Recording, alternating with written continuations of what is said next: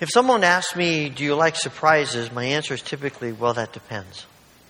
Right? I mean, there's some surprises that you are excited about.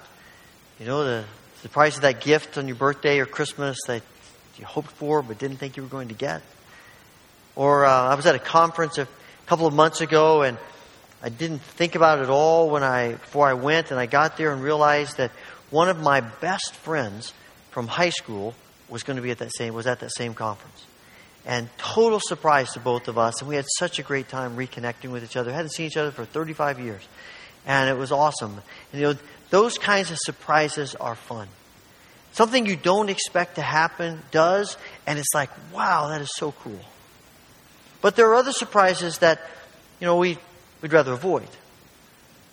You know, we'd rather avoid some of the surprises that come in consultation with a physician. Or we'd rather avoid the surprises of life that mean we're going to go through pain or difficulties or struggles, or somebody has done something that we couldn't believe they would do and they've hurt us. It all depends on the surprise. One of the things I discover when I think about surprises is that God loves surprises. God loves to surprise us. And sometimes those surprises we embrace, and sometimes we'd rather reject. But I'm convinced that God loves to work through the unexpected because it reveals something about the truth of our hearts.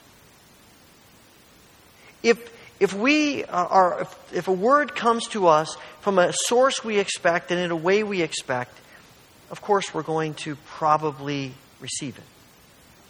But what if a word from God comes to us from someone we never would have dreamed possible, and in a way we would never have imagined, and in a setting that we couldn't have dreamed?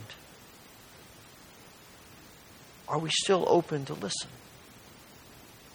Do we still hear? I think there's something of that going on in this story, among all the things happening in this story that Matthew records about Jesus' entrance into Jerusalem. There are a lot of things going on here, but up to this point, Jesus has pretty much avoided Jerusalem. And the few times when he seems to be in Jerusalem, he's not making a big fanfare out of it. He almost sneaks into the city and sneaks out. But now, as the time approaches, and John tells us he set his face toward Jerusalem, and we have this moment where everything that he's done in his ministry is coming to the culmination, and the end is near. And now when he comes to the city, it's big. And he doesn't come in this way because somebody in the group, one of the disciples, thought, hey, that would be a cool idea. You should ride in on a donkey. No, it's all Jesus' idea. He plans it. He prepares it. He gets it all ready. He sends the disciples to find the donkey, and he's the one that creates the whole scenario. And he comes in, and the people cheer him, and they put palm branches down, and they shout, Hosanna, blessed is he who comes in the name of the Lord. And those are all things that, in one way or another, connect with the messianic prophecies, like the one we read in Zechariah a few minutes ago. And really, what Jesus is doing, I think, is declaring himself to be the king. He's saying, I am the king.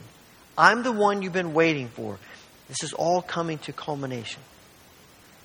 But he isn't content to come in the humility of the donkey to declare himself the king. He also goes to the temple. And now his declaration is a little more authoritative. In the temple, there are these courts of the temple that keep moving outward. And in the first is the Holy of Holies, and the high priest is only able to enter that space once a year. And then you have the area that only priests can go into. And then you have the area for Jewish men. And then the area for Jewish women. And then you have the court of the Gentiles. And you can only go so far into the temple depending on which of those categories you match. And here are the people coming to sell animals for sacrifice. And it's not a bad thing that they're doing. Pilgrims are coming to Jerusalem during Passover. The city is teeming with people, and it's a little bit difficult to travel 50, 100 miles or more to come to Jerusalem carrying animals with you and dragging animals along with you. And so the temple, people of the temple say, well, why don't we help them out? So we'll provide animals. They can buy them from us. They don't have to bring their own. And of course, the priests are responsible for making sure the animals that are sacrificed are without defect, that they're not just, some mangy runt that nobody wanted anyway, and we'll bring that we'll give that one to God, which Malachi has some things to say about that as well. But they have to make sure that the animals are right and appropriate.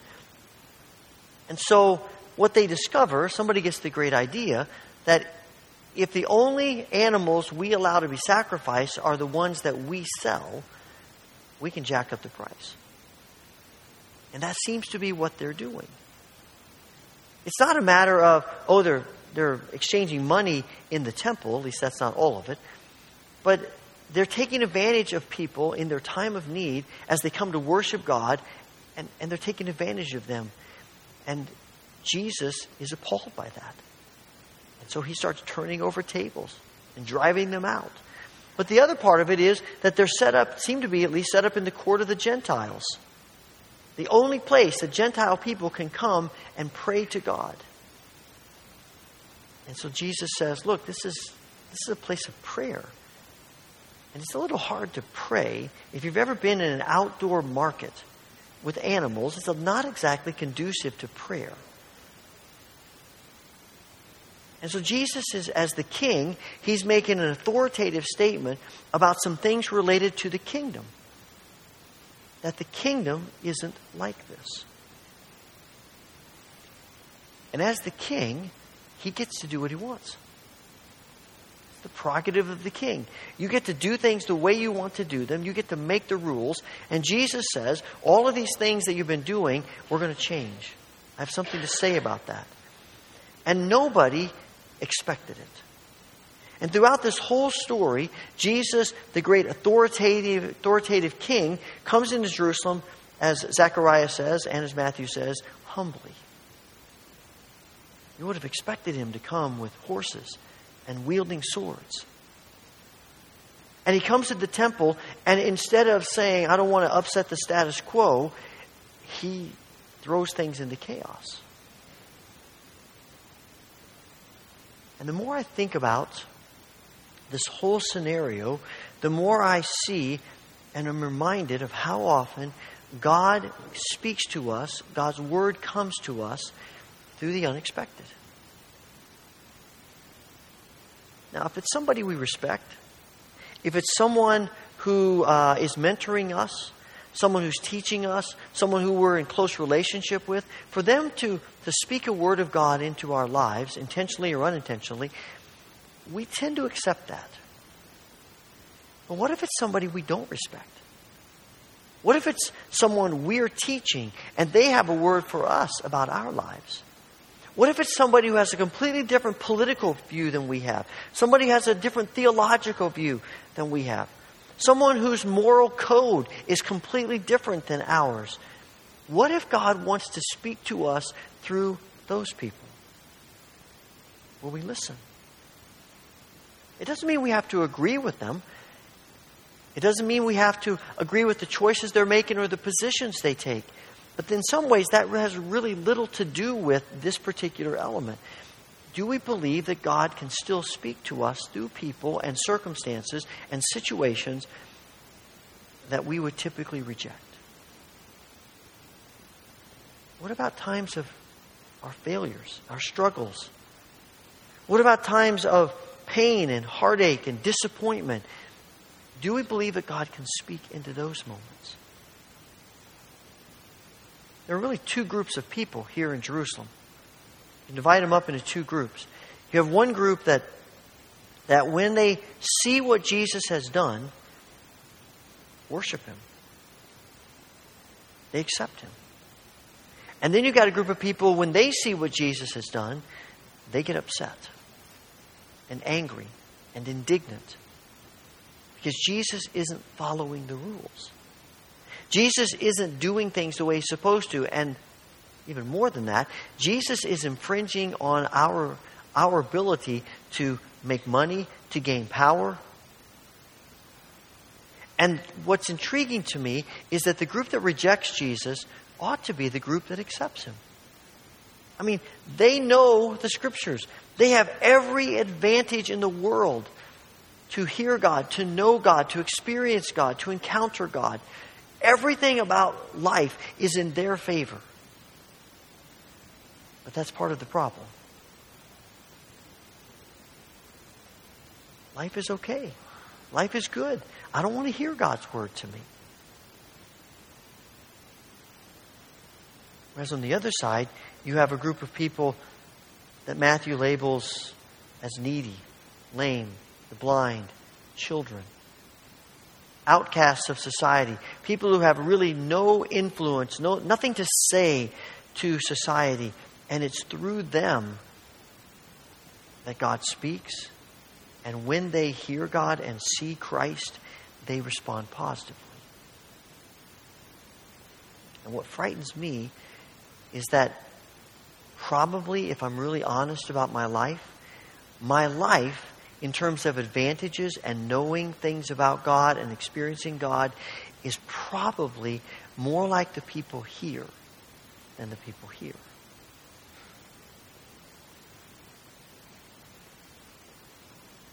And the problem with the people here is that when God comes in a way they don't expect, that they don't want, they reject Him.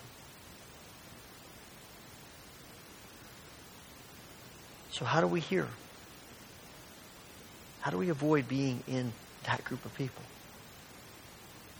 I think we have to live our lives trusting, believing that God can and does indeed speak to us through any person at any time and any circumstance. The potential is always there. It doesn't mean that God always does. But we have such an openness of heart that we believe that God speaks to us in circumstances and through people that we would almost automatically reject as agents of God's Word. Again, it doesn't mean we have to agree with them. It just means that our hearts are so open to God that even when He speaks through the most unlikely people and in the most unlikely experiences, we're open enough to God that we hear it. We believe that. But I'm convinced that we'll never believe that unless we have a spirit of gratitude to God for not leaving us in our status quo and mediocrity. We live our lives in gratitude that God wants more for us. God wants us to flourish.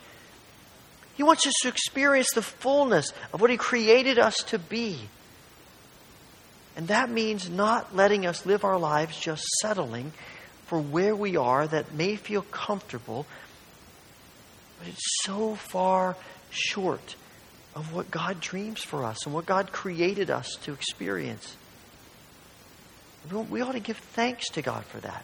Sometimes, I don't know about you, but sometimes I don't give thanks to God for that. I'm unhappy that God is challenging me and pushing me and wanting to be more because it's often painful. And I kind of like the complacency of the status quo. You know, there are times where life is okay. It may not be awesome, but it's okay. It's sort of going along. I feel like I've got control of it, and it's good. Let's just stay right here. And all the while God is saying, well, you can stay there, but I've got so much more for you.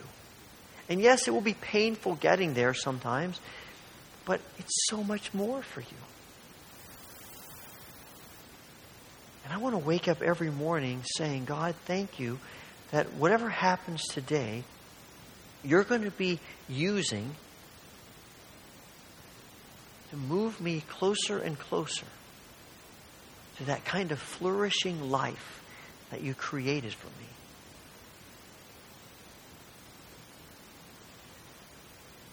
But ultimately, I'm convinced that underneath that spirit of gratitude is a spirit of humility.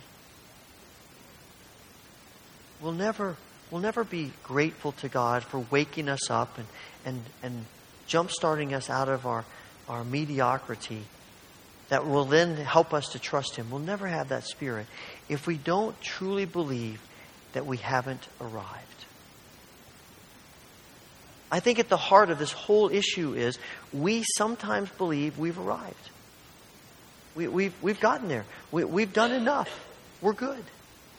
And I think that's the problem with a lot of the folks in Jerusalem who are indignant with Jesus, because they feel like he has nothing to say to them. They've arrived. They know it all. They figured out it all. Life is good. I don't need any more. I'm fine. Whereas the group of people over here, the lame and the blind that Jesus heals in the temple, and you see this all throughout Jesus' ministry, they flock to Jesus because they know they have a need. They know they need Jesus. And when the dust settles, they're the ones whose lives are blessed. While this group of people put Jesus on a cross. Craig Barnes says that it can be kind of a dangerous thing to be chased by God. To experience God's grace. We think God's grace is sort of coming to us, patting us on the head and saying, okay, it's okay, don't worry about it. We'll just act like that never happened. Let's just forget that. Let's just move on. Everything's okay. Don't worry about anything. Just do what you want to do. But the reality is the grace of God is continually challenging us and confronting us and getting in our faces. Why? Because God wants more for us. And in our mediocrity and in our willingness to be complacent and to settle, when all the things that come at us as God's word are things we expect, we have a tendency to ignore them. But if we're open, and God wants to speak to us through completely unexpected people and circumstances and in unexpected times, it jars us. But it's that very jarring that reminds us, I have a long way to go. Thank you, Lord, for not letting me be. Thank you for wanting more. And the nature of God's unexpected word to us is not to punish us. It's not to confine us. It's to set us free, really. And to lead us to a life of flourishing. So I want you to think for just a moment. Think about someone, a people group, a circumstance. Maybe something comes to your mind immediately of something you've been going through or a person in your life that, quite frankly, to think about them being an agent of God to speak into your life seems impossible. In fact, it sort of repels you.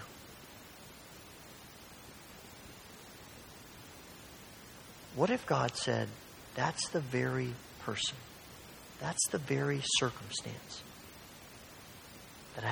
to which I have something to say to you? Would we hear it?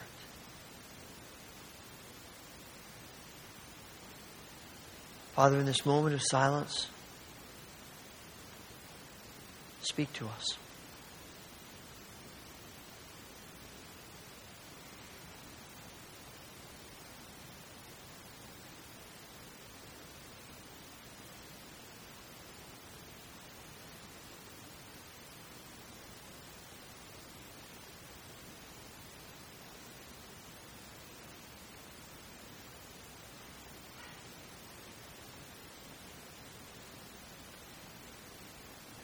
Lord Jesus, as the King, we wholeheartedly and with great joy submit to you.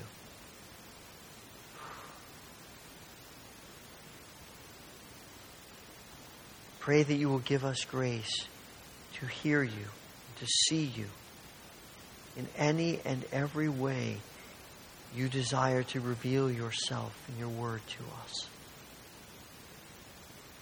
That we might be the people you created us to be, who flourish. And we ask this in your grace.